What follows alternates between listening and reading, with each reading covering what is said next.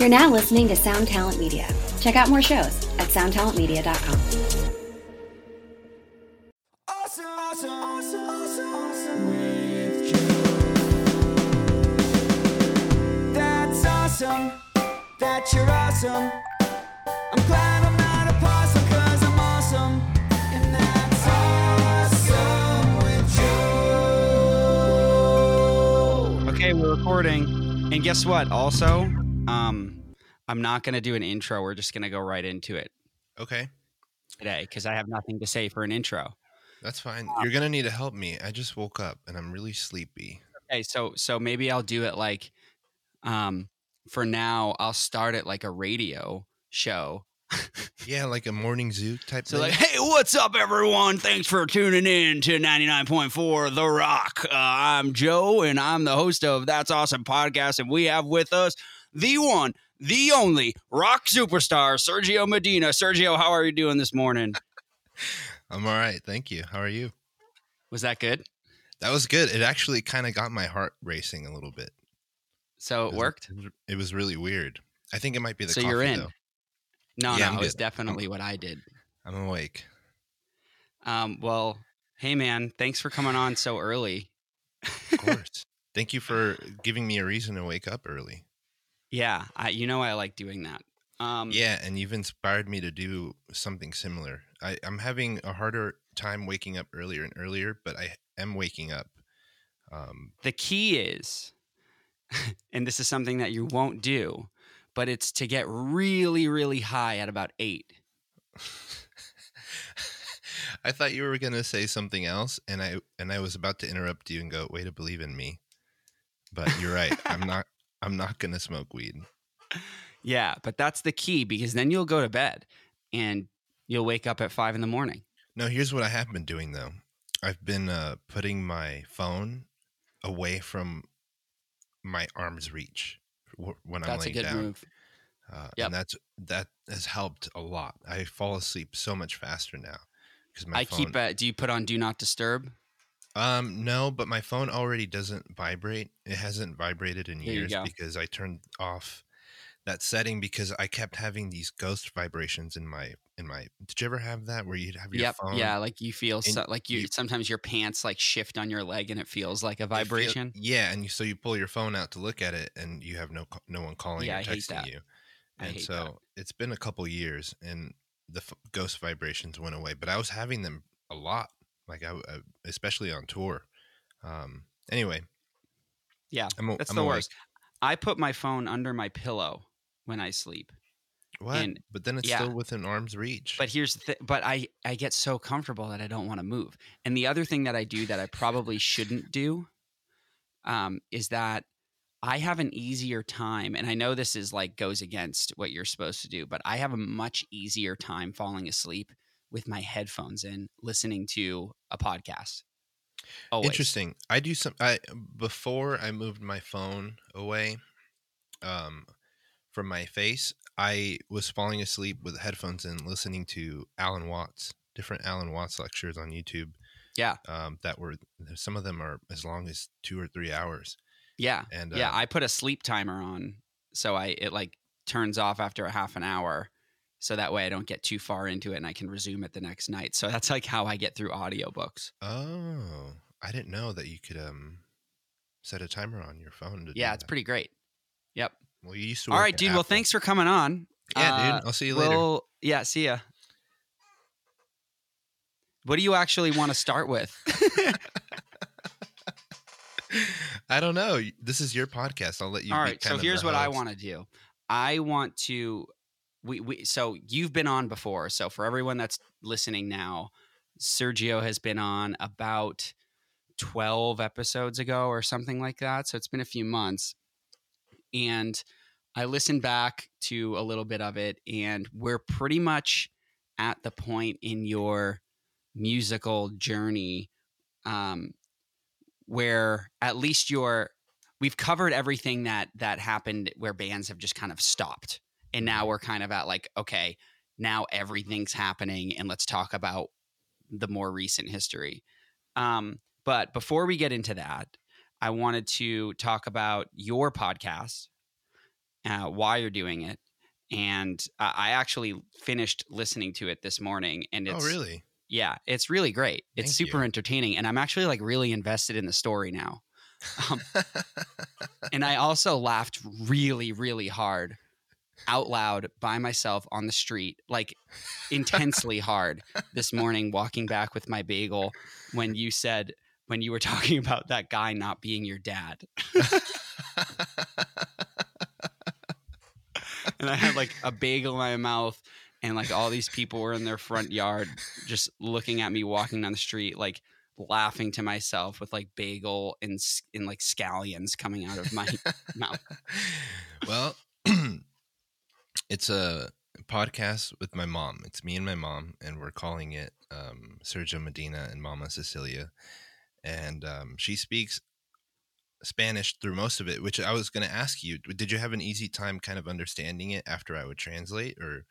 I actually, I may not be the best person to ask because, Do you understand Spanish to some well, degree? I mean, to a degree, like Spanish was by far the only subject that came somewhat naturally to me towards like the end of high school. Mm-hmm. So like I actually was pretty proud of myself for like actually understanding a decent amount of it, but I didn't find it distracting or anything. Okay, cool. Well, yeah. So the podcast, it's me and my mom, and she's telling her story because she's had a really crazy life story. Yeah. And I mean, even just that first episode was pretty nuts. yeah, she's gone through a lot, and it's weird. I don't know how it is with your parents, if they'll tell you crazy stories, and you'll be like, "That's fucking wild," but to them, it's like, "Yeah, well, whatever." It's kind of like it's my life. I guess in some ways, it's comparable to, like, let's say something crazy happens to us on tour, and it was just a crazy story that happened to us on tour, but to Yeah. somebody who doesn't tour, they might be like, "Whoa, that's kind of wild." Yeah, Anyway, I guess that's true. my mom just has a bunch of these stories that I'm like, I want to actually dig in and get a little bit more detail about what she went through, and get it down on recording. Yeah. I think it's great. And it was sparked by a number of health related issues she's been having this year that I right. was like, man, you just never know how much time you have left with people, and it'd be nice to have an archive of stories actually recorded, so that. Well, not only, it's also like even outside of your personal relationship with it. I mean, there's multiple levels to it that I find really interesting. I mean, not to make it anything that it's not, because I know it's You like can you make even it said whatever it in you the want. podcast that it's really for you, which Mhm. I think is awesome.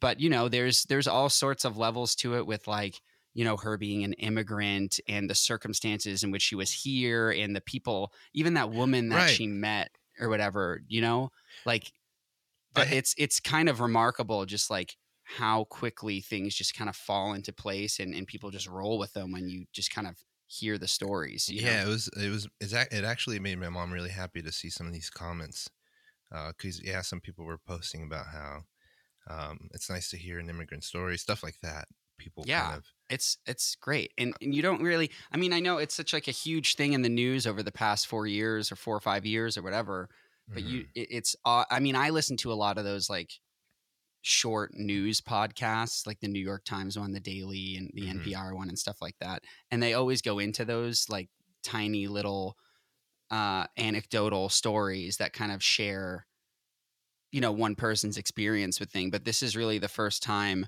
that I can think of where I've really like, this is going to be a whole series of episodes about one story. So it gets really in depth, which I'm looking forward to. Yeah.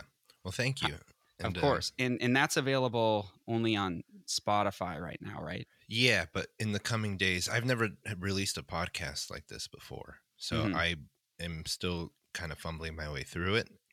And so I found out how to put it up, but on Spotify only.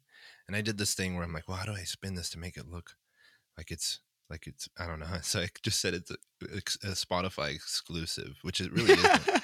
um, it'll come out on all the other platforms, but Spotify is the first to release For podcast. sure. I think it's great. How Well, many thank you. episodes are you planning on doing? As many as time will allow me. Yeah. And so we're actually going to record one later today, and we'll probably release them weekly. Sweet.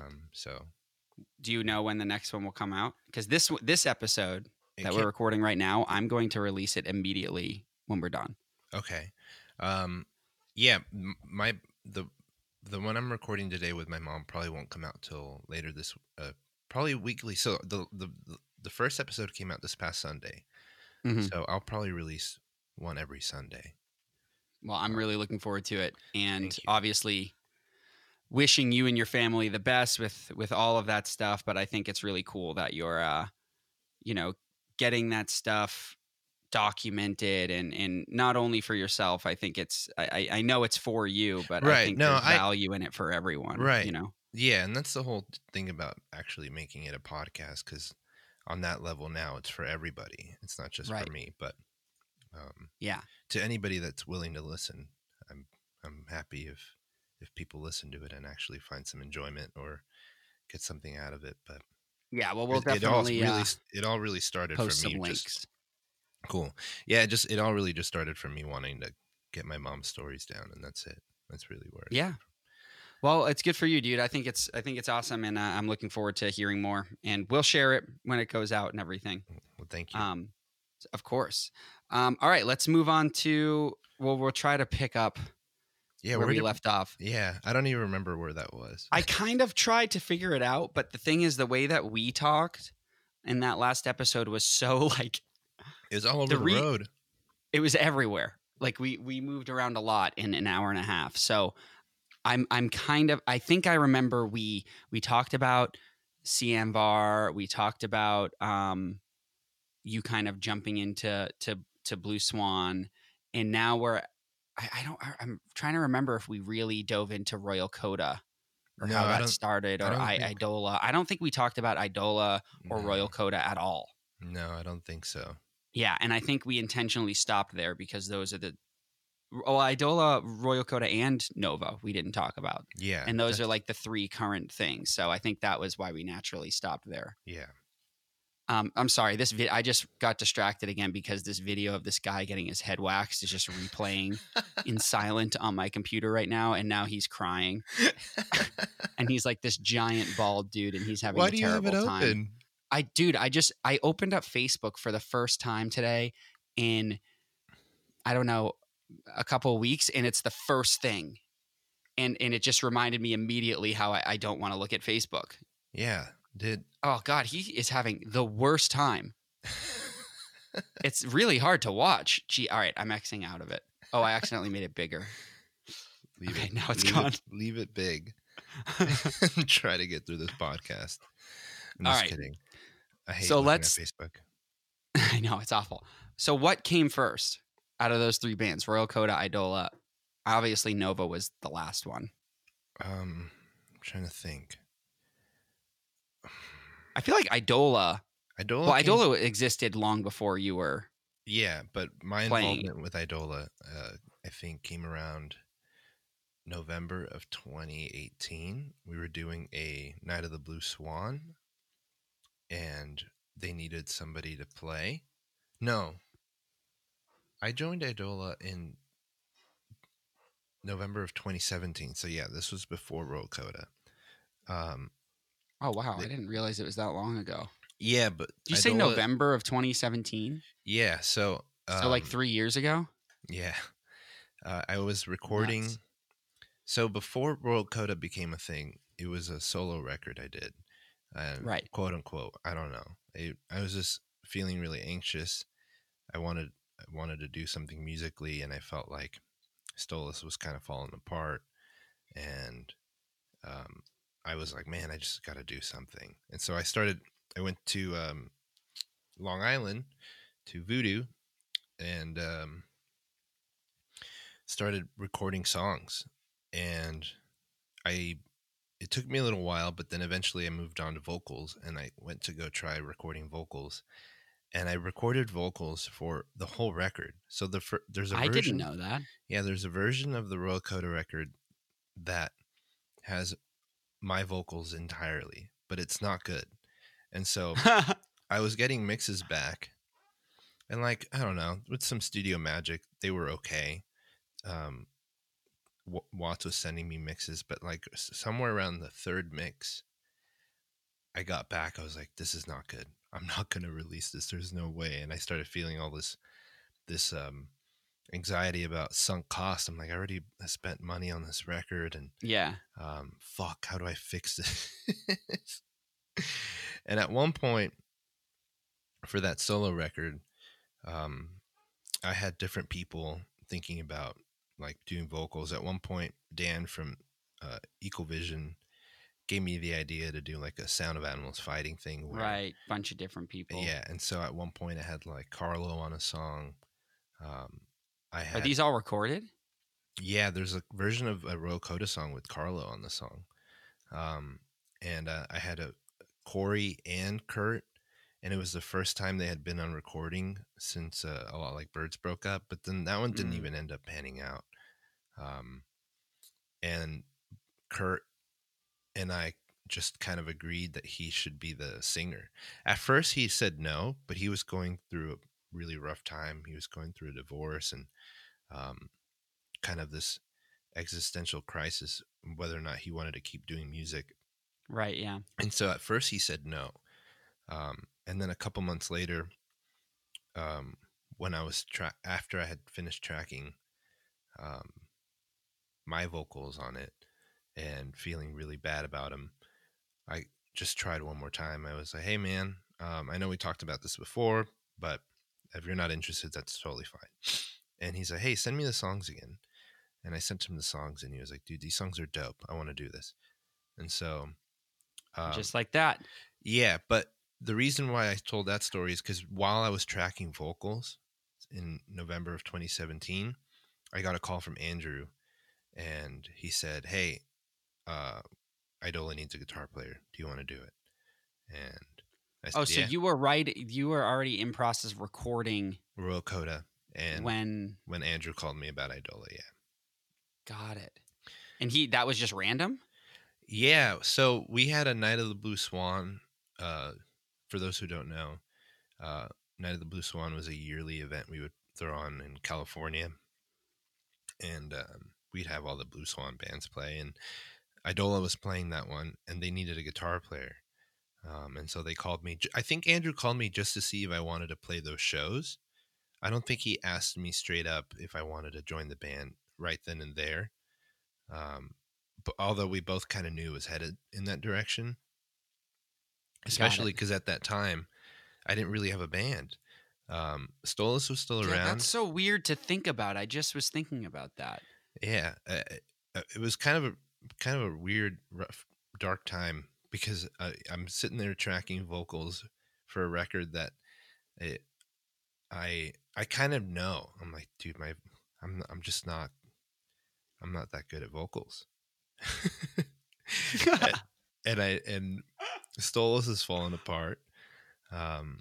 And not I'm hesitant to talk about it like that because it wasn't with Carlo. I don't know. I just feel bad. I don't like. I think you kind of talked about it before.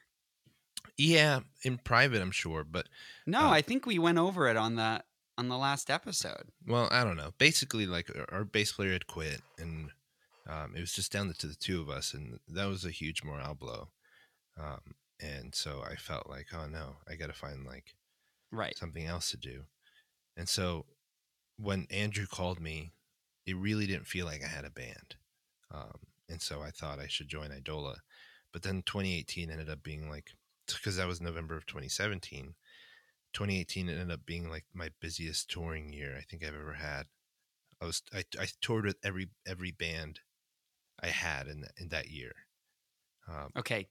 What were the bands that you toured with that year? So in February it was Eidola. In March it was Royal Coda. Because it was our debut shows. I think I saw you on that tour. We played with Tillian later that year. Yeah. Oh, that was that year, later on that year. CMVAR toured. Then we did. So it was February Eidola, March Royal Coda. May into June was CNVAR opening for Dance Gavin Dance. And then July, it was Stolas' last tour ever. It was our little 2-week tour. Right. I remember that. And I literally drove from Texas to basically Portland to record what ended up being the Royal Coda's Compassion, right into Royal Coda tour with Tillian, and then Night of the Blue Swan that year. Right. And so, that was multiple days, wasn't it? Yeah. So it was just, Yeah. that was, I think, my busiest touring year I've ever had. Yeah, that sounds like a lot. I think that's more than I've ever done. Right. Yeah. Well, I don't know. You haven't had like a year where you were just back to back on tour. You're like only home for like a day or two, and you're like, all right, gotta go back. Well, the only times I can think of, like Venetia Fair was always weird because we would stay out on the road for months at a time because we would always do like multiple tours strung into each other. Like if we were going out on tour, we would hit every place in the country we could. Yeah. And be gone for 3 months. Right. So those were always different. But I think maybe last year might have been with me because it was all Ice 9. Right. They've kept you pretty busy. That was busy. But then even right after that was, remember I did the Ice 9 headliner, then to Australia. Then I came back to LA and we did the Nova shows. Right. Yeah. And then we went to London. So in that time frame, I was gone for, and right before that, I was in Europe. So from September to January, pretty much I was away. So that was a lot. Actually, from July to January, now that I think about it. January of this year? Yeah. Wouldn't you have been from last year into like the very day there was a lockdown in Europe? Pretty much. It was like March, we had a tour that ended in June. Then July, we did like a 2.5 week run. August, we were off, but I had to come to LA for writing stuff. September, we were in Europe through the beginning of October. Then end of October through November was the headliner. Then early December was Australia. Mm-hmm. Then mid-December was the thing for Nova. So yeah, it's pretty substantial, I guess. Yeah. Last year was pretty busy. Yeah, so I kind of had something similar going on in 2018. But it's weird that for me, I had started that year basically feeling like I didn't really have a band to playing in every band I had. Yeah. It's weird how that happens. Yep. But yeah, that was a long-winded way on how to get to when Eidola. When I started with Eidola. So let's talk about Eidola a little bit. Let's do it like this because maybe this will keep us on schedule more too. Mm-hmm. Let's just focus Eidola up until now, and then we'll go back and do Royal Coda. Okay. Up to now. Cool. And then we'll do Nova. Cool. By the way, you can't hear me drinking coffee, can you? No, but I almost wish that. Could you like make a slurp sound when you do? So it's kind of like, no, that's because there's no camera, and on the TV shows you can see the guests pick up the coffee cup and drink it, and I'm trying to avoid that slurping part sound. Of it. I would like you to really exaggerate it, though. All right, hold on. Here we go. Yeah. Was that good? That's good. All right, cool. That's good. Now you give yourself a second to think of answers to questions too. Are you ever gonna put video on your podcast? Are you ever? Yeah, I eventually want to do some stuff with it. I'm actually outfitting my room right now with some lighting and camera stuff just to make it work. Cool. All right. Well. Yeah, we'll do it eventually. Yes. Eidola, is that where you want to start? Yeah. So you ended up playing those shows with Eidola, mm-hmm. and then I don't really know that much. I mean, I know of Eidola from before because I met Andrew when we met mm-hmm. on the Cianvar tour because he was doing merch for you guys, I think. Yeah. Right. Yeah. So I know Andrew, but I don't really know like an insane amount about Eidola beyond your involvement, knowing Andrew. I mean, obviously I've heard the music and stuff, but I don't know much of the history or really anyone else in the band at all. Interesting. Well, I can tell you kind of how this all kind of got started for Eidola and Andrew himself specifically, but we were on tour with Stolas in 2013 on our Living Creatures album release tour. And so it was, I think, Stolas' third time on the road. And we played Salt Lake City, and we were playing a place called Shred Shed. I don't know if you ever played there. Yeah. But Eidola was opening. And at that point, I mean, Stolas, I don't know. It was a small show. I don't know how else to put it. How many people? I don't know, like 20 or 30. Yeah, okay. But Eidola was opening, and they had this crazy light show.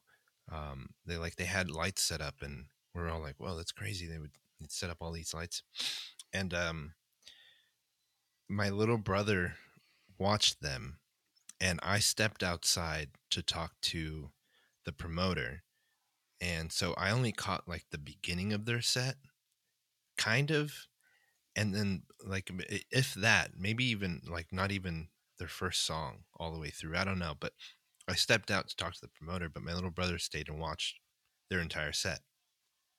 And afterwards was like, dude, you missed out on like this great local band. And I was like, okay, well, that sucks. I was outside talking to the promoter, but that's cool that you got to catch them. And he's like, yeah, can I trade one Living Creature CD with them? And I was like, sure. And so I guess he like walked over. This is all my little brother. He traded a Living Creature CD for The Great Glass Elephant, which was their first LP, I have that. Yeah, it had just come out. Our records came out around the same time. And we listened to it. We had to, from Salt Lake City, we had to drive back to Vegas, and we listened to that record the whole way through on that drive home. And we were all like, holy shit, like this band's awesome. And you know, the kind of the lore surrounding local band as a term. Yes. They're still trying to find their footing musically or whatever. I don't know. I'm trying to put it nicely because usually people bash on local bands. I don't bash on local bands, but I do. I like to make genres for local bands. What do you mean? Like, to me, there is a style of music called local metal. Okay, yeah. I know. That's what I mean by bash, I guess. I don't know. It's just people trying to figuring it out. I know. There's nothing wrong with it. No, there's nothing wrong with it at all. I'm not trying to be negative about it, but there is a sound to like you can tell the bands that are about to break out of the local scenes. Right. Because they no longer sound like local metal. Okay. Yes. So thank you, because that kind of gets me to where Eidola was at this point. I'm like, this band isn't a local band. They don't have They're performing like a band that doesn't sound like a local band. Exactly. They had gotten to a level where I was like, this band needs some help. I don't know. They to help them get out of here. And I think I sent a link to Will. And was like, dude, we just played with this band from Salt Lake. They were the local opener, and they killed it. I hadn't seen them, but I took my little brother's word for it. And their record sounded great. And Will was like, cool. Where did they do that record? I don't know. They somewhere in Utah. I think they did it at their practice space, which is a U-Haul storage space converted into a practice facility. It's like a storage facility where they just converted. Have you ever seen one of those? Yeah. I think they did it by themselves or with somebody who helped them engineer it. So I sent the record to Will, and Will's like, this is dope. I'm going to sign Eidola.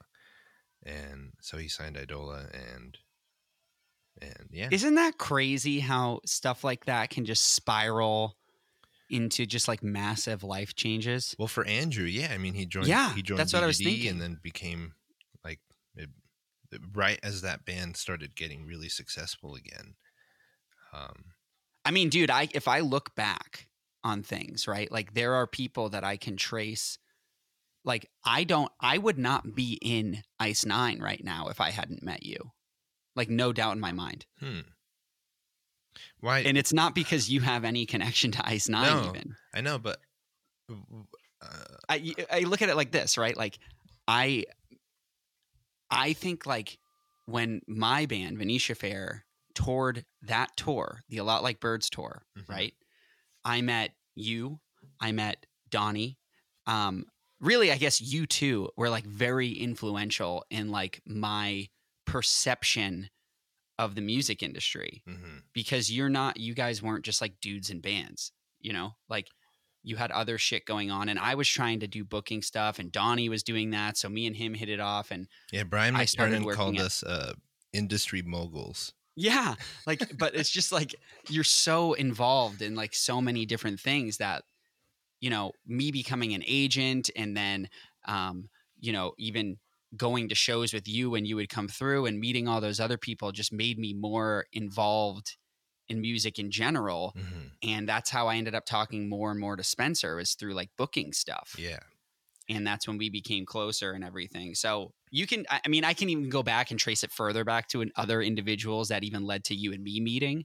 But it's interesting how you can, like, these tiny little moments that don't really mean anything when they're happening can turn into huge things. Yeah. Yeah. It's weird that you have that perspective, because I feel the same. This is so lame to say, but I felt the same way about you, meeting somebody like you who I felt was above me in some way in music, like in the music industry. Because I think That's so stupid. Well, when I first met you, you were like you Venetia Fair had done Warped Tour, I'm pretty sure. Yeah, and we did. And you told me how you guys would like stand in line and sell CDs, and you're like, yeah, we sold like 10,000 copies of our first record. You weren't saying this to kind of brag. You were just telling me, like the hustle. Yeah, that you guys would stand in line at Warped Tour and like have headphones. Was it you that was telling me that you had CD players playing your CD? And we had MP3 players with like 5 splitters hooked up with them, so like 10 people could listen at once. Yeah, so which is really COVID friendly back then. And so when I hear stuff like that, I'm like, oh shit, I need to step in my game. So meeting you was kind of like that for me. I was like, dude, I am not working. So you guys had a bass player that made all your fucking cabs, like. Yeah, I mean, we were definitely a unique band with that stuff, for sure. But it didn't, that's all that kind of stuff. And I appreciate you saying that and everything, but that's it's all like just different processes. I mean, it didn't really work. Well, it's it works for some people. I'm not saying I regret doing it, but that stuff, that approach for us, it was the fact that you guys were trying and were doing things that, I don't know, that to me was unique. You guys would make your own road cases and stuff, and like you guys had your own backline. You guys had this whole, I don't know if people, man, I don't know. I miss the Venetia Fair. I miss watching. Yeah, I do too. But it was crazy that you guys had. It felt like a fucking traveling circus, and everything on stage looked like it was supposed to be there. Well, we were just real good at being on tour, I think. Yeah. So when I saw that from you guys, I go, oh shit, we need to step up our game. And interesting. So meeting you is kind of like that for me. Is all I'm saying. And that's why we're still friends. Yeah, we made each other better. But okay. Take a coffee sip now. I already did. I didn't hear it though. I know, because I moved my whole head away from the microphone. But I asked you to not do that. I hate that sound. Plus, all right. Okay. Here's one side note that I'll band related. One time I was touring with Chiodos and I was drinking a Red Bull, and I remember this vividly because I got made fun of by Craig and Bradley, their keyboardist. I took a sip of my Red Bull and I did that slurp sound, not intentionally. I just did it, and they both looked at each other, and then looked at me, and I think Craig was like, "Did you hear that?" And I just took another sip, and he's like, "Yeah, stop doing that." Oh wow! And I got grilled for that sound. That's really funny. Yeah. Well, I like it. All right. Well, I don't. I know. I actually don't like it, but I want you to do it because now I'm thinking about the talk show thing, and I wish that I had a coffee cup with me too. Oh, yeah. See, that's great. Okay. So we really haven't gotten anywhere with this. So Eidola, you joined the band. Mm-hmm. What happens next? We start working on a couple demos for the album that is still unreleased. We did a tour. I think it was Eidola's first ever headliner, which did pretty well. And that was February of 2018, which was not as bad as the January tour we did in 2014, but it was still really cold. East Coast in February is still really cold. Yeah, it's very cold. And then Eidola hasn't toured since. We played Swanfest. Whoa, that's crazy. Yeah, Eidola has only played one show in the last year and a half. No, almost 2 years. Wow, Mm-hmm. that's nuts. Have you been working on other stuff? Well, we have an unreleased album. And, right. And we are. I heard it. Have you? Yeah. When did you hear it? You sent me something. Oh yeah. I don't know. Did I send you the music videos and all that stuff? No. Okay. No. Yeah, we have the whole record is ready. There's 3 music videos ready to go. It's everything you possibly could need before rollout is ready to go. We're just in the process of this potential acquisition that we're just inching closer and closer to. It's almost guaranteed to happen, but it hasn't happened yet. So I'm still hesitant to say, like, oh yeah, we won't. I don't know, but that's so some plans in the future, just not a concrete timeline. Not a concrete timeline, mm-hmm. But we wanted to have it out this year, and it's looking like that might not happen. We should just extend. Maybe we should repeat this year. Like maybe the music industry redoes 2020, and everyone else can move on. And we'll just redo it. Isn't this weird? I think this is the first time in music industry history that this kind of lapse. I think you're right in time, because the last time a major pandemic happened there wasn't touring like this. Yeah, there wasn't like major acts. I don't even think a PA system existed. Did a PA system exist I don't know. 1918, 1919? I'm gonna do a Google. Hold on. What does PA stand for? Public addressing system. Yeah, you're right. Public address system. Late 1920s, 1930s. So yeah, it didn't exist yet. Yeah, so that's wild. Do you know what it was made for initially? No. Movie theaters. Interesting. I guess that makes sense.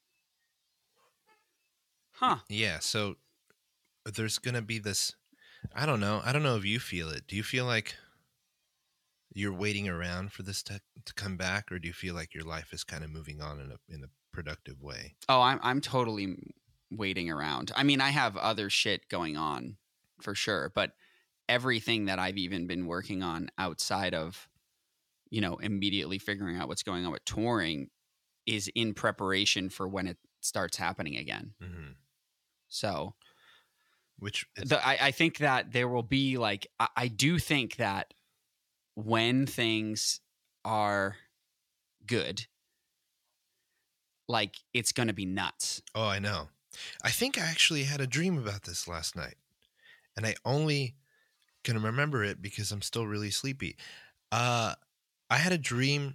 We were playing Chain Reaction, and it was sold out, and it was like they're like, "Hey, since COVID just ended, we're letting more people in than normal." Not caring so about the fire capacity goes up. Yeah. It's dream logic. Yeah. But yeah, we were playing. I don't even remember what band it was with. But I had a dream we were playing this packed out 800 person show in a 400 person capacity venue. But yeah, that's really weird. One time, dude, when I was working at this is a tangent story. I was working at this venue in New Hampshire called Rocco's, and we had a Day to Remember come through, and it was right when a Day to Remember started like popping off. It was probably like 2010, and they had absolutely no business being in our 250 cap room with no stage. Right? Like there was no reason for that. And I think we did cram about 500 people into that space. Jesus Christ. Yeah, it was insane. And that my boss was like, "Hey, I need you to go do security in the pit." And I was like, "No." I'm 19 years old and I weigh 130 pounds. So, no. Damn. That reminds me of me having to do security basically for the shows I used to put on at my parents' banquet hall. Ugh, so crazy. Anyway, we veered off. Where are we? All right. So, we kind of just wrapped Eidola, didn't we? Yeah, kind of. Yeah. We have a record. Don't know when it's going to come out, but it's one of my favorite records. And yeah, it's pretty dope. It might be. It's pretty great. It'll be the guinea pig for whatever ends up happening with Blue Swan and this merger. Yep. That'll be exciting to watch. Yep. All right. Well, we'll stay posted on that one. Maybe I'll have you back on again when that comes out. Yeah, we'll see. All right. Well, let's go to next project then. Royal Coda, right? Yeah. So we already kind of started Royal Coda, that it started as kind of your brainchild. The songs are written primarily by you, right? At that point. Yeah. Although I recently had this conversation with Carlo because some of the songs, 4 out of the 10 songs on the first record, I used some Carlo drum stems and songs that I kind of built around his drums. Well, you're yawning. You're sleepy too. No, I'm not yawning. I'm sorry. My jaw hurts because the TMJ stuff, and I was stretching it. Oh, okay. Does TMJ literally stand for too much jaw? No, that's just what I call it. Oh, okay. I have no idea what it stands for. I don't either, but someone else recently. It just really hurts.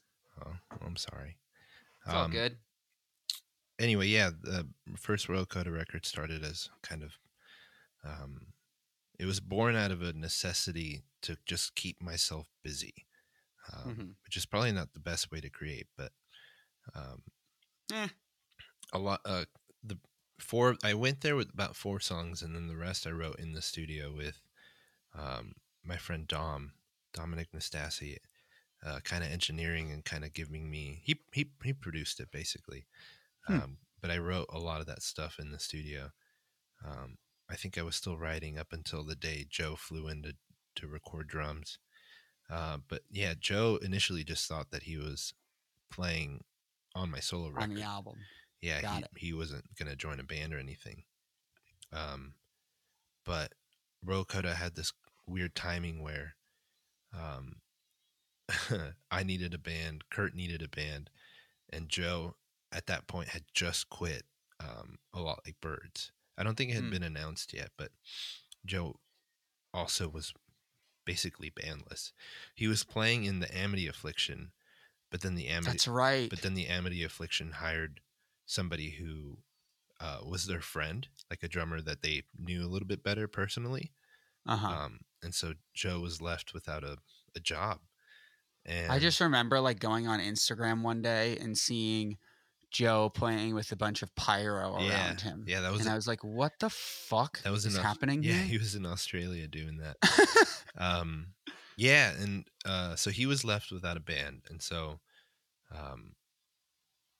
Royal Coda was kind of born out of all these bandless people at that time. A bunch of dudes that didn't know what else to do. Yeah, and Kurt was trying to get back into the swing of things because he had been out of a band for a while and was just doing solo stuff. And Royal Coda just took kind of a wild turn in every aspect. It happened really fast, I felt like. Yeah, it did. And so we had Jason Ellis play bass, who played bass on Happiness, which was DGD's, I think, the bigger record with Kurt. And like that was a pretty cool move for us. and it was great playing with Jason. And then and we had Thomas Iraq from the Fall of Troy join us for a little bit. Yeah, that's when I met Thomas too. Yeah, when And he you guys stayed at my house. yeah, and you told the little green man joke. I did? Yeah, and then you told the other one, which I won't repeat, but it's the one that got you kicked out of that party. Right. Um, And we ate ramen. yeah, yeah. Yeah, all these weird things started happening with Coda really fast. What was the first tour you guys did? We did a tour. Coda's very first tour, I think, was with Tillian. That was the first one that I went to? Yeah, our first shows were just 2 shows in California, and that was in March of 2018. I think we just played Sacramento and we played Chain Reaction. Those were like our 2 debut shows, and then and then like a couple weeks after that, Donnie was like, "Hey, I'm booking a tour for Tillian, and he needs a direct support. Is Coda interested?" And we're like, "Yeah, let's do it." So It's not a bad first tour. no, and Coda just started to pick up steam real fast, and within like a couple months of each other, not even within like a month, I went from having Thomas in the band to Will wanting to be in the band. And so, just, and it all happened without much effort on my part. This is kind of like a Zen kind of way of looking at it, but I mean, I don't think that's entirely true though. What? Because the effort was put in, like I said, but like we were kind of talking about before, it's not like the immediate thing that happened. It's the years before it. True, but here's why I say it's kind of like a Zen thing. Coda has been this band where I put very little effort into in terms of how hard I'm trying. Like I'm trying to think of an example I can compare it to. Like with Stolas, I was trying really hard, really really hard, in every aspect. But isn't it mostly, or I feel like it's now just that 1 year older. In 2, you're with a group of people that have all had their own individual experiences, doing things, maybe making mistakes and doing things the right way. That just kind of, it's just like a work smarter, not harder situation. Yes, yeah, but the reason why I'll stick to this feeling of it doing well or it doing better than my other projects without me trying is because I do feel like I don't stress about it so much anymore. Right. I just kind of let it be, and without my constant interference, like I felt like Stolas had, it doesn't get. It's less stressful. Yeah, it's less stressful, and it's not. I don't know. It's not muddled. I don't know. I just always think of this fucking quote, which might not even correlate, but in my sleepy brain right now, I think of the quote: "Muddy water is best cleared when left alone." And I just Coda's been this project that I just kind of leave alone. I don't know. I don't. It just goes. Yeah, it just goes. I don't know how else to put it. That's the best one, best kind. Yeah. And so Coda has had a lot of that. So the group kind of that's when the lineup kind of solidified, was when Will joined. Yes. Yeah. Got it. We had Jason Ellis, who I loved, not only as a musician but as a person. Great dude. But music was something that I at that time just couldn't commit to. We had some tours planned. We had a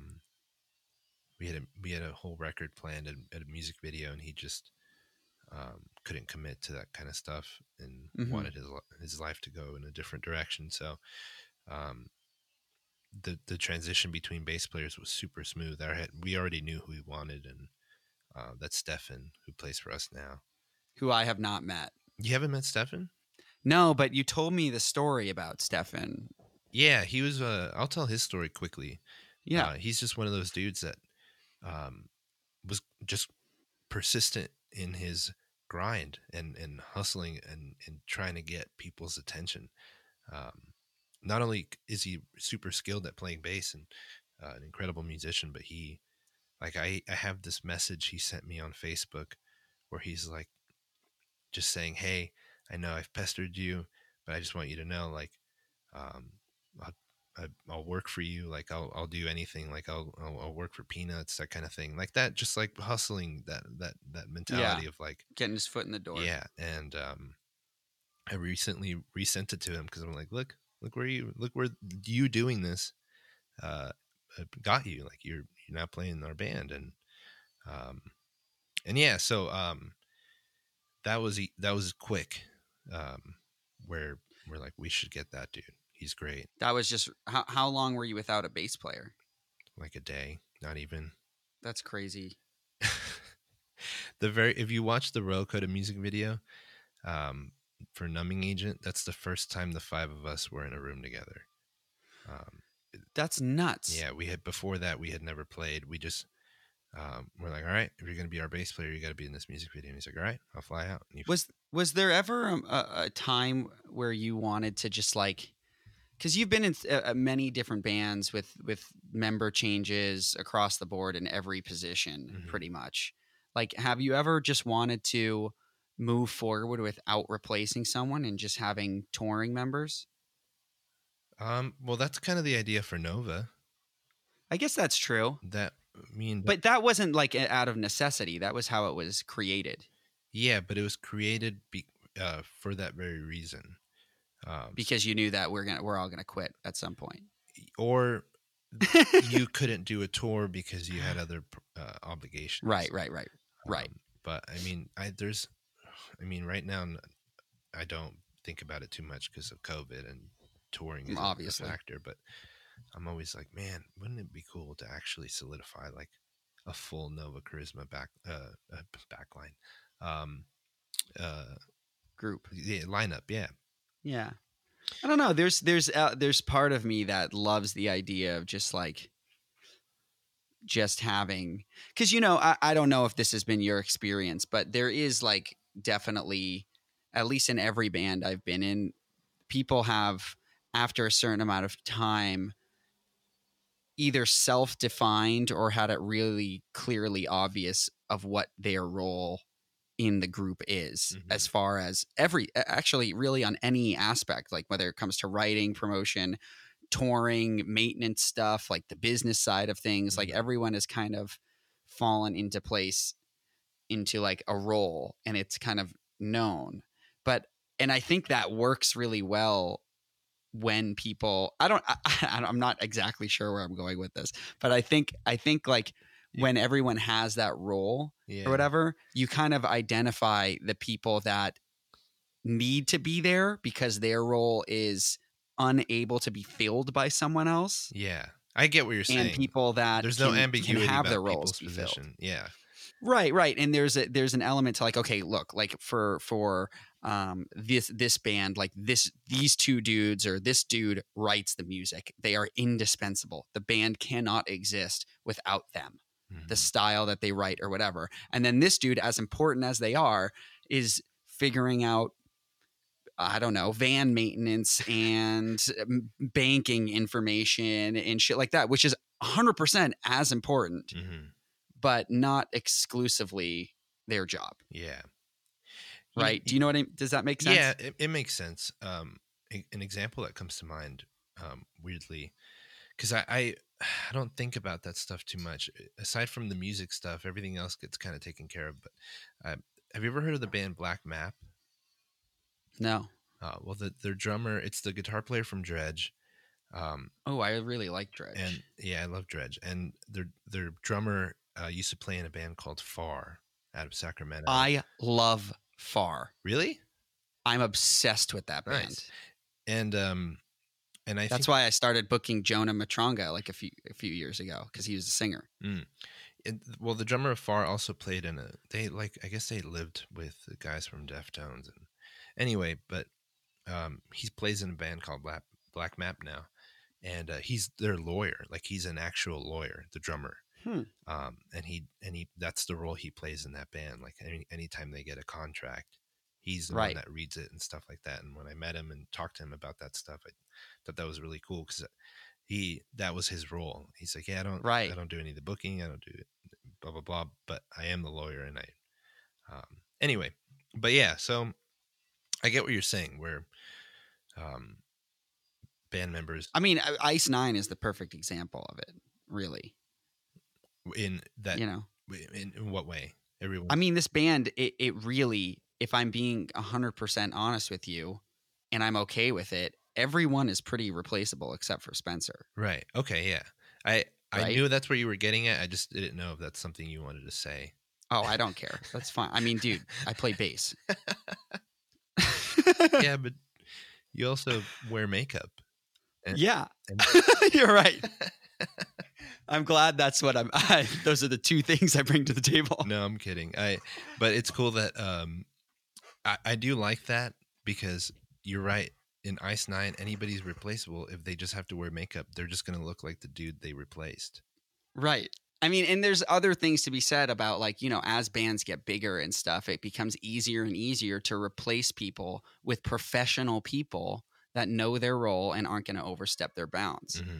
You know what I mean? Like we have like a very well functioning machine right now because of that. Right. It's great. With Nova, I guess to loop it back.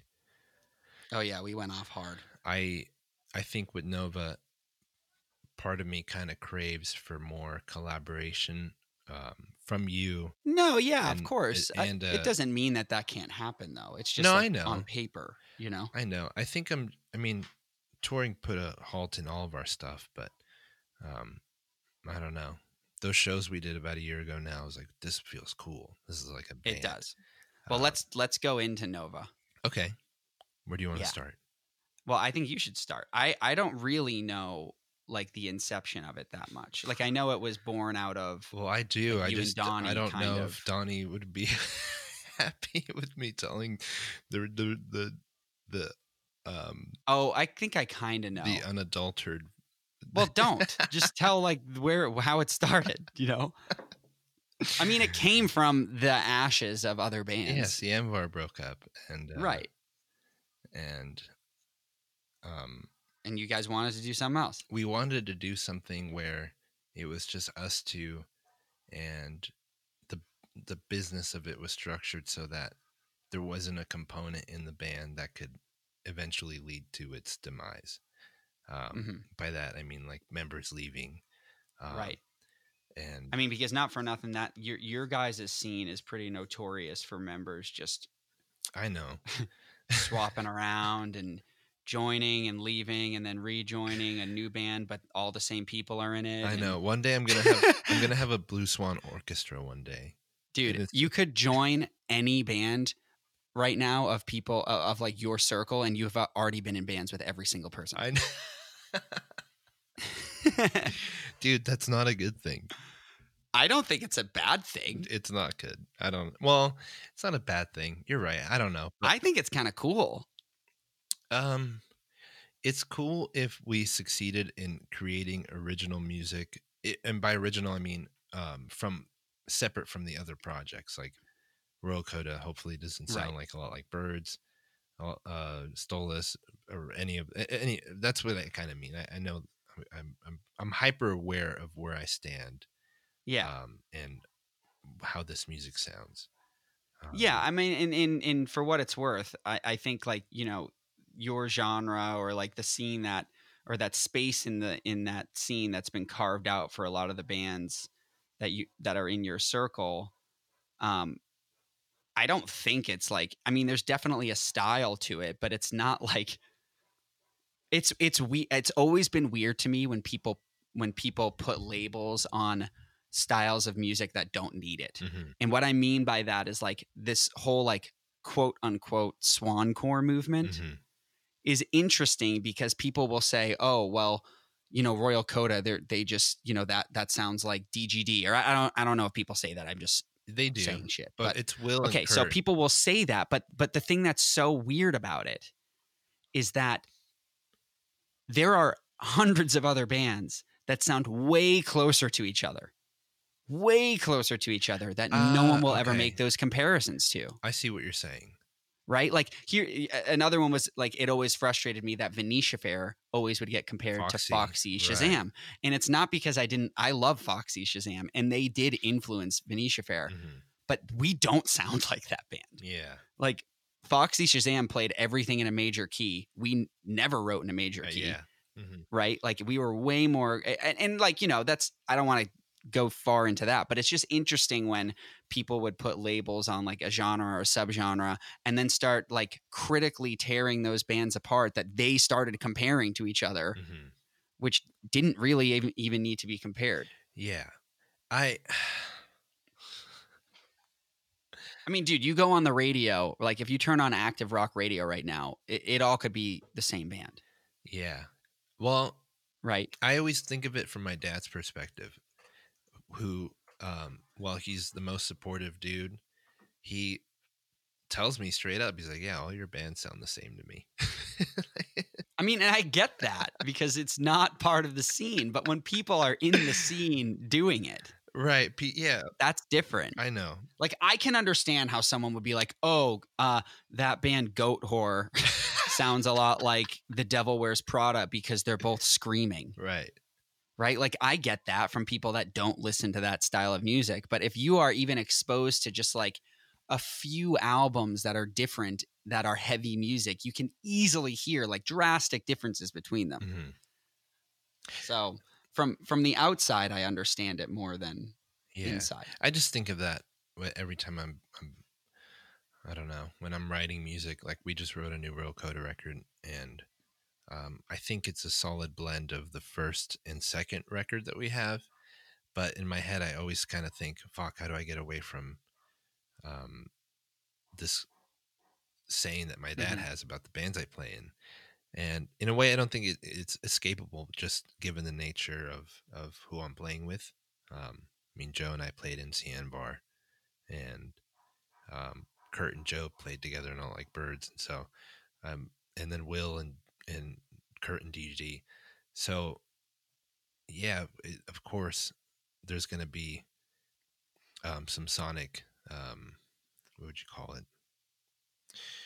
Similarities. Yeah, sonic similarities, and especially to someone like my dad or somebody who's not familiar with this type of music, they're gonna be like, "Oh, this stuff just sounds the same," right? And that kind of not eats away at me, but I'd be lying if I said it didn't bug me. And it only, I think every musician struggles with that. I struggle with it just because I want to. It's not so much like I care about people thinking that all these bands sound the same. I care about it because I want to make something. At the end of the day, I want to make something that sounds original or new, or because there's this quote where it's like, by definition, being creative means going places that other creative people haven't gone to, and if you're going to the same places musically or just artistically in general, if you're going to the same places, by definition, that's not creative. That's not creativity. You're just going to the same places that other people have gone. And so every time I sit down to write something and I feel like I'm stepping a little bit away from where I've already been, I'm like, cool, I know this is a good direction, but I get very self-conscious about that, actually. Well, I mean, I feel like you've been, I mean, even stuff that you've sent me, like just stuff you've been demoing out, like you can easily show your, what's the word? You don't have to blow smoke. Diversity. Yeah. I'm not like I mean, dude, I don't think people would be, I think people would be surprised to hear how much you love like Sufjan Stevens and shit. Like that's nothing like the stuff that you play. Yeah. You know? I don't know if you feel the same way, but I'm sure you do. Cause I don't think you listen to the type of music that Ice Nine Kill is. No, I don't really listen to much heavy music at all. Yeah, I don't listen to much post-hardcore music. I don't listen to much music at all lately, actually. And that's not, I'm not saying that in kind of like a sad way. I just I find myself listening to a lot more podcasts lately than I do like wanting to reach for Spotify and putting on music. Yeah, I wonder if that is just also a product of the current times. I think it is. I feel like I've Yeah. talked to a few people that feel the same way, Yeah, because I've been doing the same thing. but and especially because a Hmm. lot of it's news related. I listen to a lot of Right. news related Me too. current Me podcasts. too. By the way, the one you sent me yesterday, I listened to it this morning. The, It's the Sam excellent. Harris one, Yeah. it is perfect. Yeah, it's excellent. We don't have to go into that because Yeah, that's probably dangerous ground on, yeah. on this. Well, and it on this shouldn't be. one. That's the problem. It shouldn't be No, I dangerous. know. It's really. We should be able to have. Yeah. Do you know who Michael Sandel is? No, I do not. No, like he was also on Sam Harris's podcast, and he was. Oh wait, no, I know who that is. Yeah, I absolutely know he who that is. just talks Yeah, about how civil discourse is just not a thing. right. He's that philosopher guy. Yeah, he teaches at Harvard or yes. something, Yeah, right? Yeah. And it sucks because it should be easy for us to just try to start having a conversation about our current state without pissing somebody off, and we can't. I think that'll change, or at least I hope it will. I'm scared that it won't. I think it's just getting worse. Yeah, I mean, but hopefully we turn a corner. Who knows? We'll see. I'm being optimistic. I want to be optimistic too, because pessimism does not get me through the day. Okay, well, let's go back to Nova. Okay. So Nova. So Nova started out of the ashes of other bands, and what was like the philosophy for Nova when you kind of started it? Not relying on anybody but the two people that were involved. So me relying on Donnie relying on me. That kind of right in the business and musical aspect. Although, and you guys wrote pretty fucking quickly. Yeah, well, we flew to London. We wanted to start. Man, that's why the last show I played was in January of this year in London. But the idea was to kind of start somewhere that wasn't in the United States. It's super weird, but we were like, let's just try to start a band, but let's try to start writing in Europe. Like, let's go to England, and so we went out there. We rented an Airbnb, and we started writing on my computer, just a little demo station that I flew out with. We borrowed gear. There was I feel so bad because I'm blanking on his name, but we just put it out on Instagram. Hey, does anybody in London have a bass and a guitar that we could borrow? And so we borrowed some instruments and just started writing out there. And we got Hoxton, which is a song that we wrote in Hoxton. And we got like 3 other songs that ended up being kind of spread out across our first EPs. But yeah, it was kind of that's kind of where we wanted to start. We're like, let's just leave the country to start this. That's really what we wanted to do. I think and that was like a 2 years ago. This upcoming January, is that right? Yeah. January 24th, 2019. That's when that was our flight to London. And then we were in London like exactly a year. Yes. From then. That when playing shows. We played in Hoxton, or we played in Shoreditch, which is where we stayed. We literally played at a venue down the street from where we'd stayed. Yeah, that's super cool. And we kind of did that a little bit on purpose. I don't know. I mean, for a year to be able to, in a year, being able to do that is pretty cool. Like we did not only that London show, but the shows we played before. Right. California, Texas, New York. What else? New York, Boston, Chicago. Yeah. And all those shows were fun. They were amazing for the first shows. Yeah. I think Nova did better at Chain Reaction for that show than I think Cianvar ever did at Chain Reaction. That's so crazy. Not that it's a competition or anything. It's just crazy that our very first show ever drew. Well, those shows in general just drew that many people. That was fun. It was fun, but it was super fucking stressful. I'm never doing that again. I would do it again.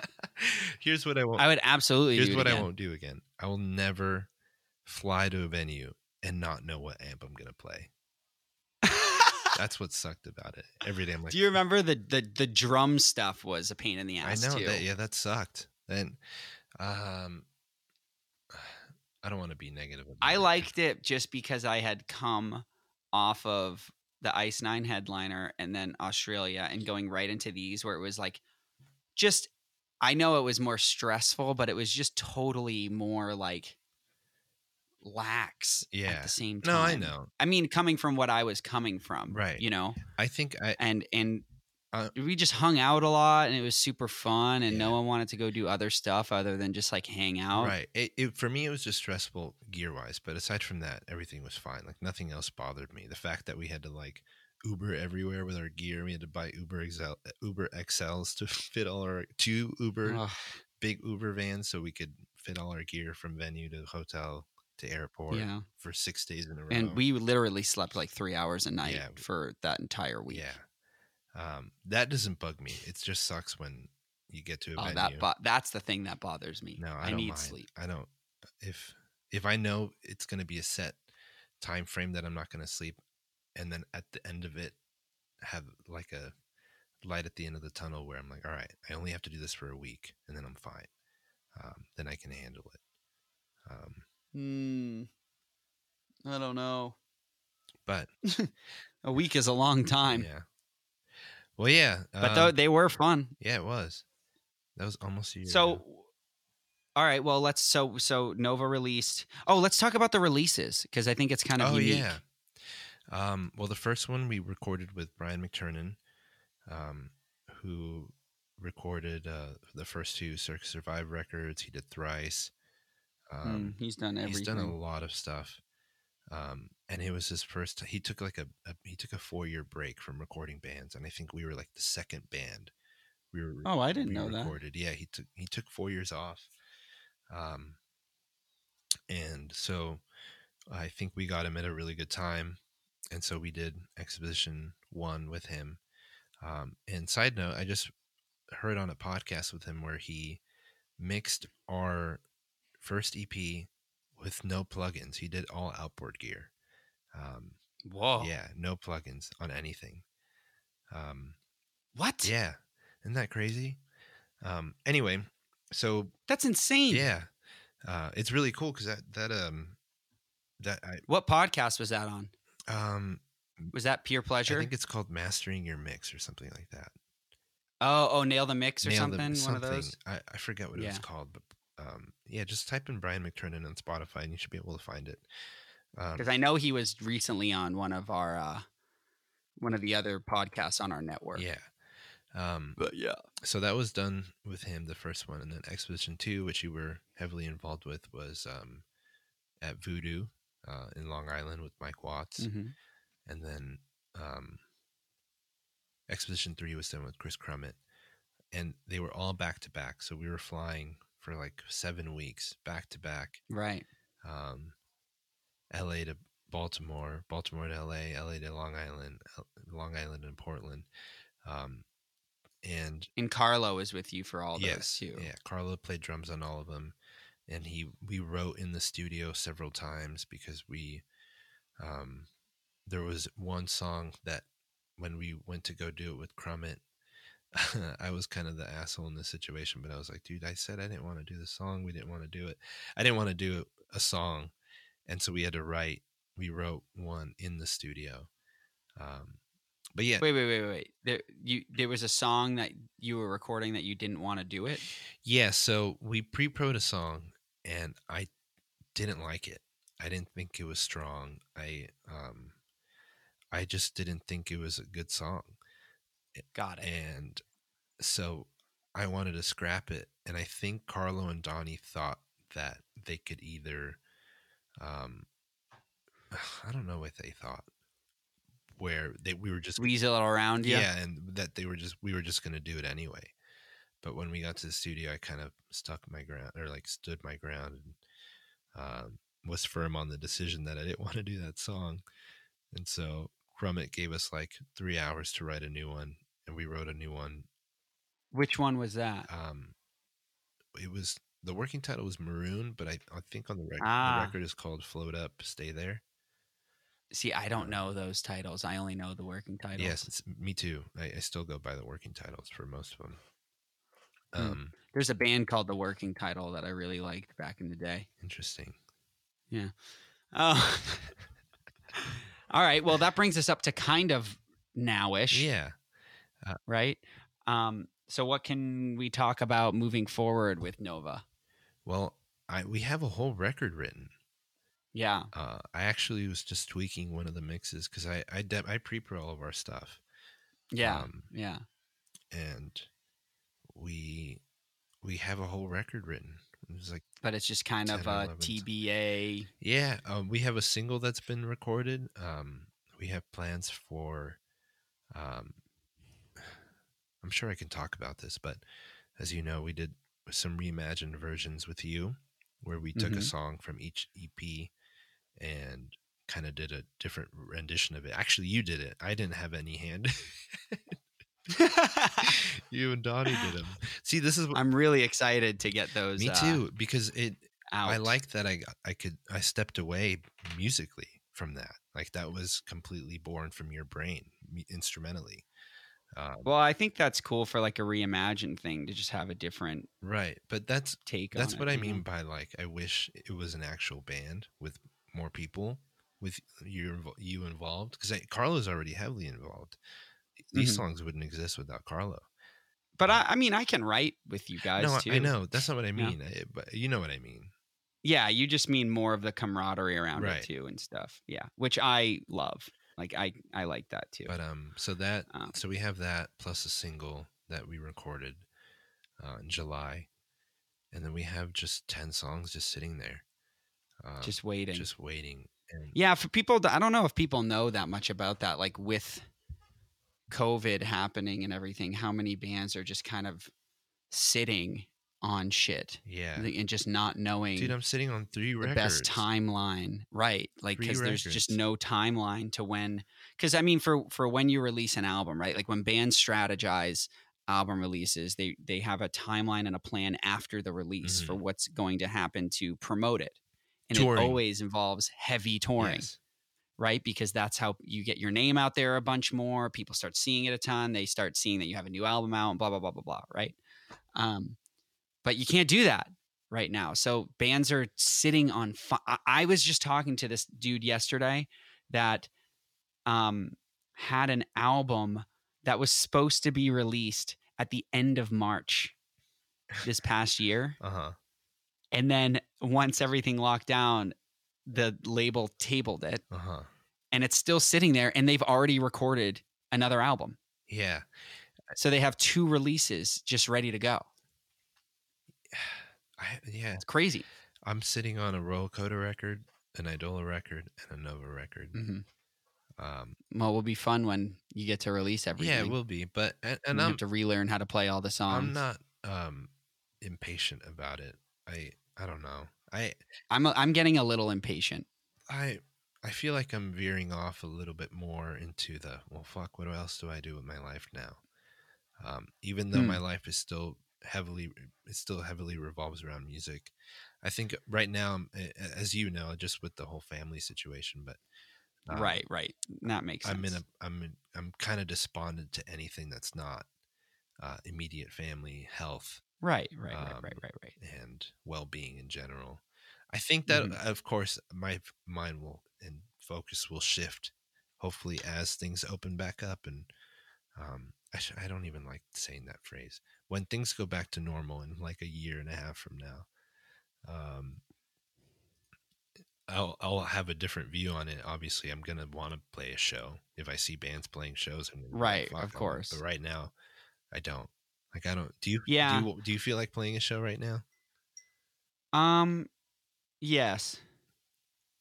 But the thing that is, I think for me, the reason why I'm getting more impatient, it's not so much about me going to play shows as much as it is that I've been continuing to work in the music industry, writing for other artists. And like I was just talking about, releases have just been stopped. Mhm. And for people that don't know how like that works for writers, is writers make most of their money from royalties from songwriting. Mhm. And if the songs aren't out, There's- I can't get royalties. Right. So I'm getting a little impatient with that, right? Because I have a bunch of songs that are ready to go, but no one's actually ready to release them, which I totally understand. And I wouldn't, pressure them into doing it. But it's frustrating doing all this work and and it's stuff that I'm proud of too. And one, not being able to release it, and two, not being able to make money off of it. Right. Right.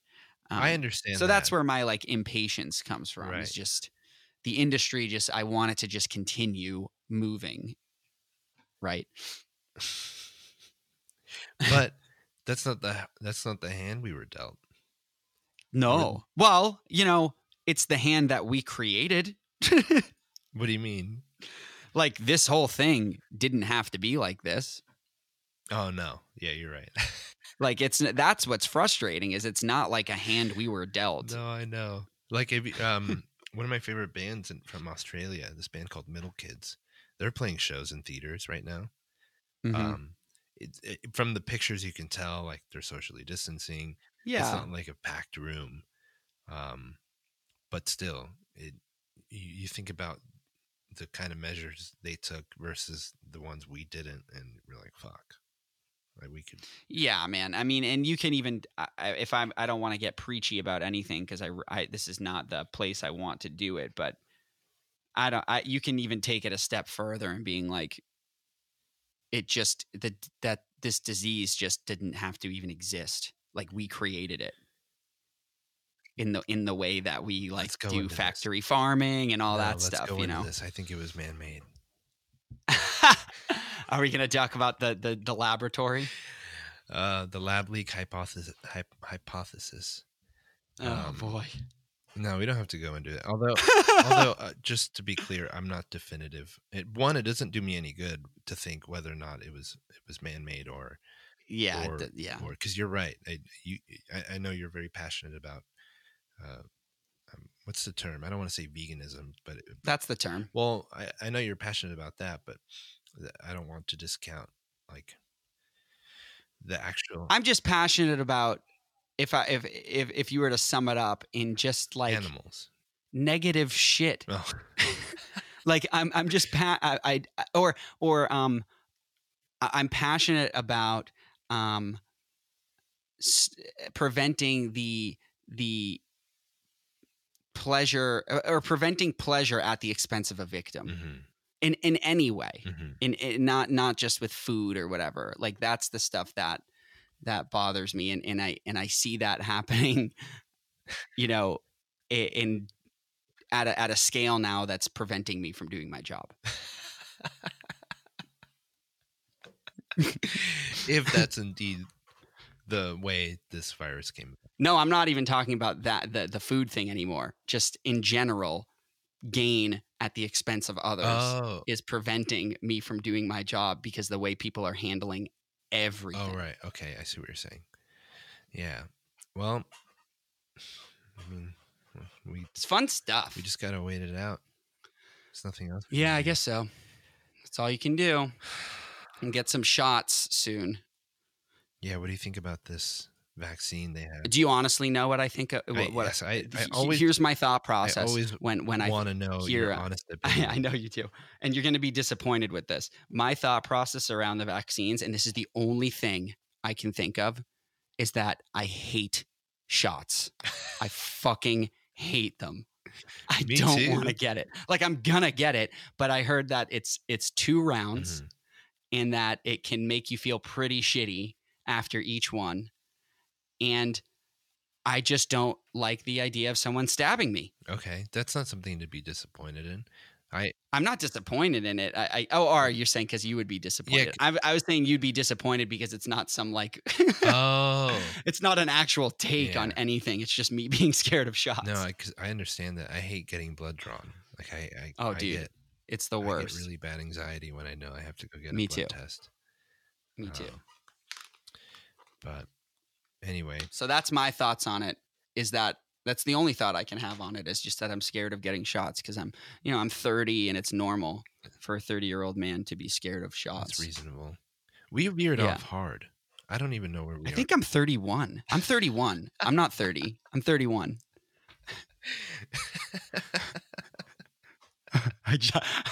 That was totally authentic. Oh man, that hasn't happened to me yet.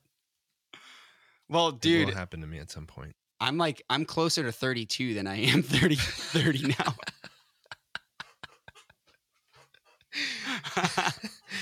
That's gonna happen to me. I'm gonna be like, fuck, how old am I? Yeah, it's pretty weird. Everything after 30 is just 30. Well, I recently turned 27, so Oh, you got a little bit. yeah, I still feel like the young one out of the bunch because Mm-hmm. everybody I know is 30 plus. Yep, And- you are. Yep. You're the young I'm guy. the young one out of the group. All right. Well, look, I think that covers music history stuff, right? Yeah, I guess. Did we do it? Doesn't Kind of, because we went off on so many. my music history doesn't matter. tangents. It really doesn't. Well, that's why you're here. So No. it matters.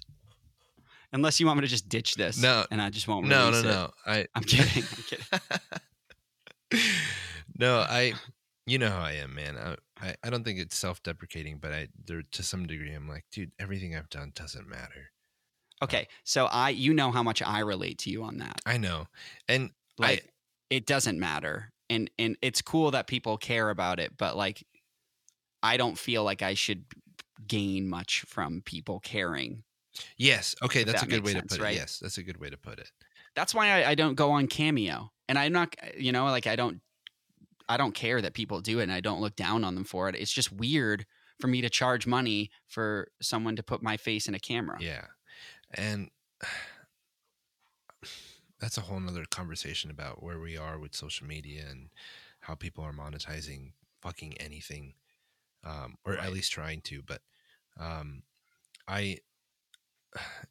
don't know, because I don't want to discount if anybody is interested in what you and I have been through, or more specifically what I've been through. I don't want to make them feel bad for being interested. I'm just Dude, the thing when you say nothing matters, though, I see through that as not you saying like, why do you care about this? It's more like take everything I'm saying with a grain of salt. Like if you want to do this shit, like you don't have to follow my exact steps. Right. Like, dude, the last one we did, like I got messages from people saying how like educational it was for them because we talked a lot about like what it was like starting off. Right.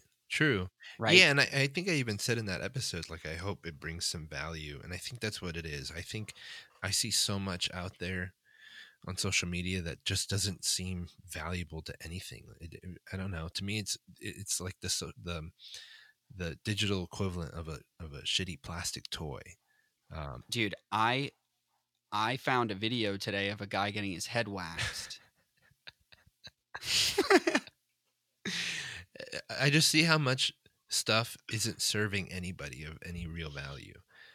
Right. And my heroes are now people like Eric Weinstein and Sam Harris and and a number of others who it's just conversation stuff. It's right? conversation, but that really brings value to my life. Like listening to these people, to certain people talk about their experience and whatever they've learned academically.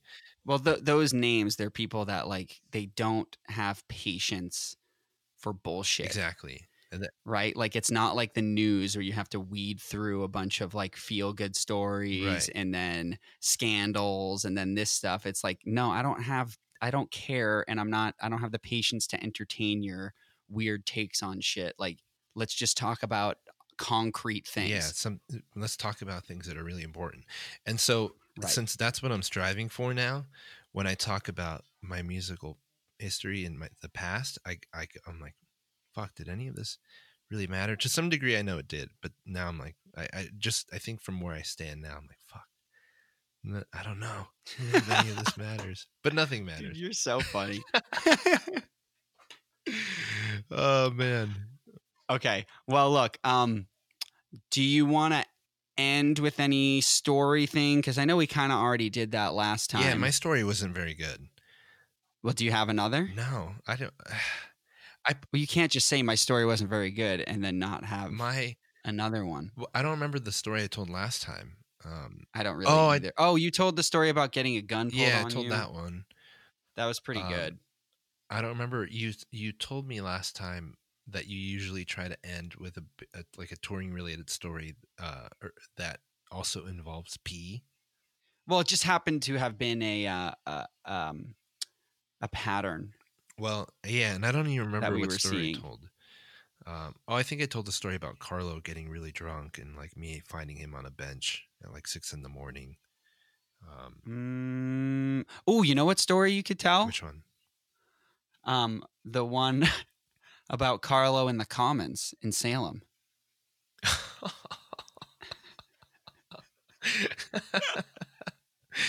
All right. I hope he doesn't. You don't have to. No, I hope. I don't think he'll. I'm sure. Have you had him on the No, podcast you yet? won't care. No, I Oh haven't. my God, you gotta have Carlo on. You should. All right. Well, I'll tell this one quickly. We just got really fucking drunk. I forget what bar we were at in Salem. We went to Gulu, but then I went to a liquor store and just bought a 30 and we drank on the docks in Salem. That's right. Like a bunch of teenagers. Yeah. And it was, I think we even Googled it. We were on the docks that like the first people in the 1600s arrived at. No, it was it was like the first naval fleet thing or something. Okay. Anyway. Coast Guard. Yeah. Super old stuff. Getting really drunk at really old landmarks. And we got really drunk. It's a national park. We were getting really drunk, and my little brother was on tour with us. And my little brother is close to Carlo because we all kind of grew up. Like when we first started Stolas, we were playing out of my parents' garage. And so my little brother was always there. And so he happened to be on tour with us. We all got really drunk. And you were staying outside of my house. We were staying outside of your house because you wouldn't let us in. It wasn't me. Yeah, you were dating somebody who... My current girlfriend. Yeah, she did. I guess she just didn't want a bunch of band dudes in the house. No, she had work in the morning. That's why I remember. Yeah, well, good thing we didn't stay because we were super loud. We were walking back to the van to sleep in the van, and I don't know why, but my little brother and Carlo started fighting. Like, just started. I think they started play fighting, just kind of as drunks, and my little brother took it as a real threat. And it's we were drunk. Yeah. And at 3 a.m, my little brother starts going at it with Carlo, but for real. And Carlo's reaction is to just start screaming at the top of his lungs, "I'm getting my ass beat by a 20-year-old." Just over and over and over again. But the thing that you have to understand about the story is that it's Salem, Mass. It was it was probably summer, right? Yes, it was. So it was off season. Yeah, it was off season for Salem, not busy, and it was completely still, silent. Right? Yeah. No one's out, and we were in the middle of the Commons, which is a park in the middle of a residential area. Yeah. So it was all houses around us, and it's completely silent except for Carlo screaming, just shrieking. It was like, I cannot believe that the cops didn't get called immediately. It was so loud. Like we were all the way down the other end of the park. It was so and it was loud. Just, and we thought that was the funniest thing ever. I don't know if I've ever laughed that hard in my life. Of Carlo actually getting his ass beat and just telling us about it while it's happening. Jesus Christ. Yeah, that was really funny. Yeah, it was so loud. And I think me and our merch guy Blake ran back because we were walking away from it thinking I was with you. Yeah, we were just like, oh, they're just joking. They're just messing around. But then when we ran back, my little brother was like, "Dude, you fucking tried to hit me." And I'm like, "Dude, come on. you know, Carlo would never actually try to hurt you." Carlo would never actually try to hurt anybody. Oh man. But yeah, and then we slept in the night. By the way, I'm coming up on 2 years of not drinking, And Oh, yeah, really? and these stories just make me think about how much I don't miss it, because that was like 3 a.m, and I'm having the exact opposite what, you want to drink? reaction.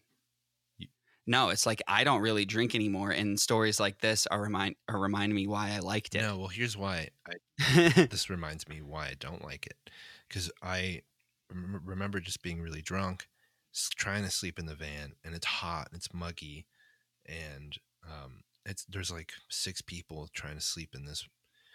You remember my old van? It was very similar to the Venetia Verse van where we had bunks. Yeah, So yeah. 6 people can comfortably sleep in there, but it's just hot, and muggy, Right. and my drunk is turning into kind of a hangover in real time. I could feel it in my body. Yeah, yep, And yep, I'm yep, like yep. walking around at 5:30 in the morning, Salem, Massachusetts, looking for like just anywhere to get some water. And yeah, I just don't miss drinking. It sucked. I hated. That makes me not want to. Yeah, every time I think of it, like a drunk story that involves touring or something, I just think about how much I don't miss it, just because it. The last time I drank, I threw up behind a Taco Bell sign in a drive-through Where? in New York when I was with Donnie and Alan and Ken, Oh, you just. because I got first class with Donnie, Uh-huh. which meant I drank a lot, but there was no food I could eat at the airport because I'm vegan and there was restrictions, right? Right. And so then when we got off the plane, we went to Taco Bell and I got out of the car while they were ordering Oh, God. and went behind the sign and threw up. And then they just kept going. Oh, Like they ordered their food and went up to the window, and some guy got out of his car because it was a packed drive-thru and was like, "Bro, did your friends just fucking leave you here?" yeah, dude, I have so many stories of getting drunk at Voodoo. Same situation. There was a time where we were recording the last Stolas record, and me and Mike Watts and a group of other people, we all went out and got really drunk on tequila. And you know that studio. So in the studio A, there's a couch, and then Mhm. right outside studio A, there's another like waiting room area with another couch. We wasted a whole day with me on one couch and Mike Watts on the other, because we were so hungover from the night before that we were both just laying there, both trying to wait for the other person to kind of get ready to record. And neither of us did that until 7:30 p.m. Oh And my we would God. end our days at like 10. And we tried to start recording, and we both looked at each other and were like, "This isn't happening today." And Which album was this for the for? last Stolas record, Stolas. yeah, the Stolas. self-titled. That's So hilarious. yeah, and just wasted. I can't tell you how many days I feel like have just been wasted because I was hungover. And I don't know if Yeah. you've ever felt this, but where a hangover bleeds into like a second day.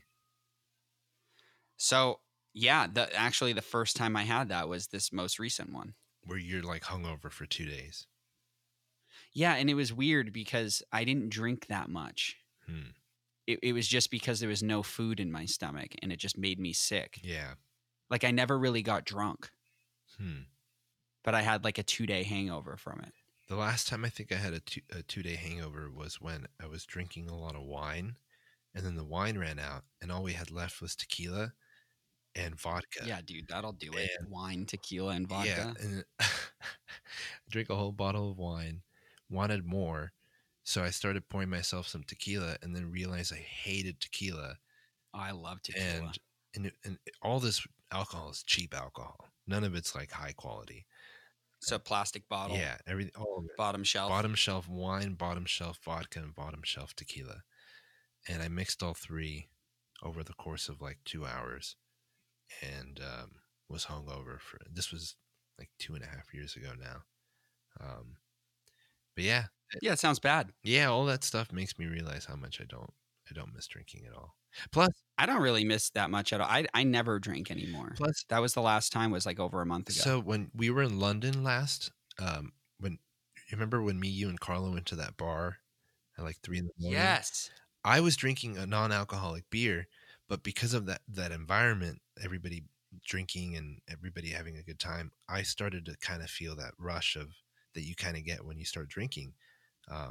And So it's really just the environment. yeah, I for feel you. like I get a placebo effect by drinking non-alcoholic beer. I get that. That's cool. So Huh. I'm Interesting. not missing out. I think I even told you, like, even the next day I felt a little, you kind of feel like this hangover, even though you weren't actually drinking. Did I even get drunk when we were there? I don't think I did. I don't know, but that was another one of those sleepless touring adventures where, That was fun. Metal Joe was there. yeah, he was cool. Guy that drove us around. Metal Joe was our just random driver dude. Yeah, who watched our set from the front row. Mm-hmm. Yep. He was Funny cool. guy. Yeah. Anyway, we're at 1:40. Yeah, we should probably wrap up. Yeah. All right. Well, we'll wrap up then. Okay. Okay. Well, dude, thank you for coming on. This was good. Again, this was even longer than the other one. Crazy. I feel like our conversations can just go on. I think so too. I think like I could keep going. I don't want to because I think people would be bored, right. but no, I here's absolutely one thing could. I want to try, and whether it's on this podcast or just in general, I know we kind of have these conversations, but I feel like our non-music related conversations are interesting. You want to just record one of At them? some point, whenever, it doesn't matter when, but I'm definitely maybe down. we can prepare a topic where we talk about something specific, because I know you and I are fans of very similar podcasters and topics and that we find that are important. Right. Like, what do you think about free will? Oh man. Let's not get into it. All right, we'll start another episode right now No. for 3 hours. Here we go. Just kidding. We don't have to go into that. It's really pretentious. Yeah. the wrong outlet for it. We go from pee stories to talking about if free will exists or not. Just be really, we're both of us diet Sam Harris. Right. We're really metal Sam Harris and your post-hardcore Sam Harris. Anyway. All right. We're good. All right, dude. Well, I'm going to stop recording. Cool. But again, thanks for coming on. Can you share the name of your podcast one more time? Yeah. So it's a podcast with my mom. It's called Sergio Medina and Mama Cecillia. It's kind of a bilingual podcast. She speaks a little bit in Spanish. She does her best to explain things in English, but whatever she can't, she'll say in Spanish, and then I'll immediately translate. And it's just her getting her stories down on recording. Mm-hmm. It's really great, and I'm looking forward to episode 2. Thank you for listening to that and allowing me to plug it here. Of course. Sweet. All right, cool. Well, dude, I will see you hopefully soon. Yeah, I'll see you soon. And Stay safe. Thanks again. Thank you.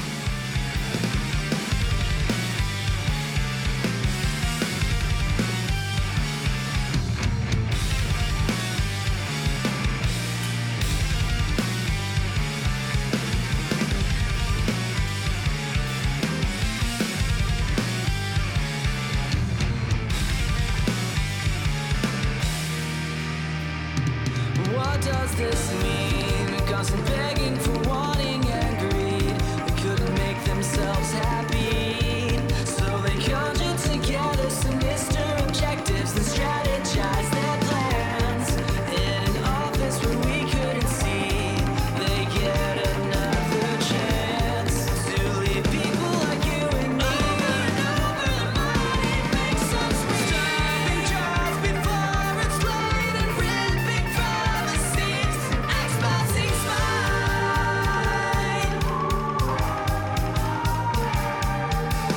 Cover up the bowl of truth, the words are spitting knives.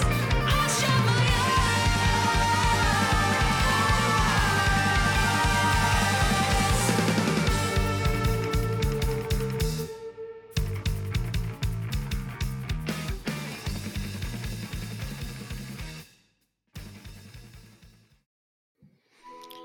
Welcome to us talking about our podcast for a minute. What's the name of that podcast? That's Axe to Grind, and right now you're going to be getting a little taste of it, right down to the shaky microphone and all. And my name's Bob. And my name's Patrick, and usually we're joined by Tom. Tom's the best. Tom has a real grown-up job that requires him to be at work, but we talk about decidedly not so grown-up things like hardcore music and things that people that like hardcore music tend to like. So that could be the latest shows, revisiting classic material, talking about the new classics, all the little dorm room nonsense that you imagine from niche music podcasts that you either love, want to love, or hate. Yeah, imagine all the emotions that you have towards a genre that has impacted your life, and then condense them down to an hour to 2 hours a week. So triangulate your speakers, think about jumping off the bed, singing along, dancing like an idiot, and listen to Axe to Grind podcast.